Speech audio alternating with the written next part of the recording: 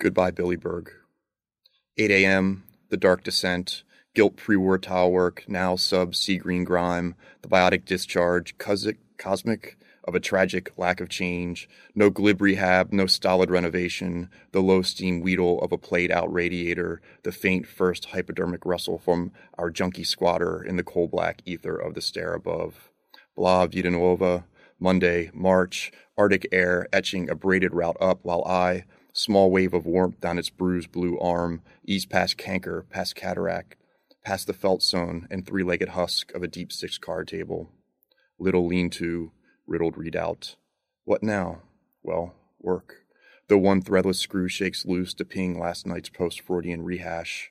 Earthquake, crisis, neurosis. One hell of a and less than objective correlative. What now, dreamer?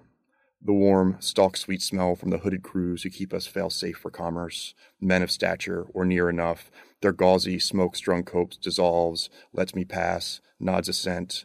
I mouth, morning, I the candied cardamom gloss of my shoes, shrug against the cold. Everything, as the nomenclature goes, for sale.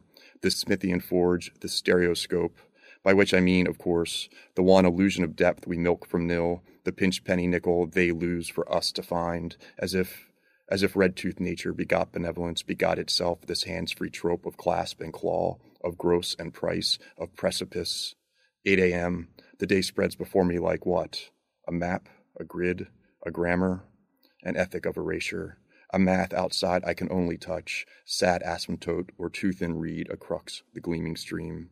Darkness gone at last, the dogs. The smell of bread and bacon fat warms the hall. I fix my tie, step from the stair. How our necks burned fiercely by rope or rote. No? Yellow plastic from here to there to mark this scene of some disturbance.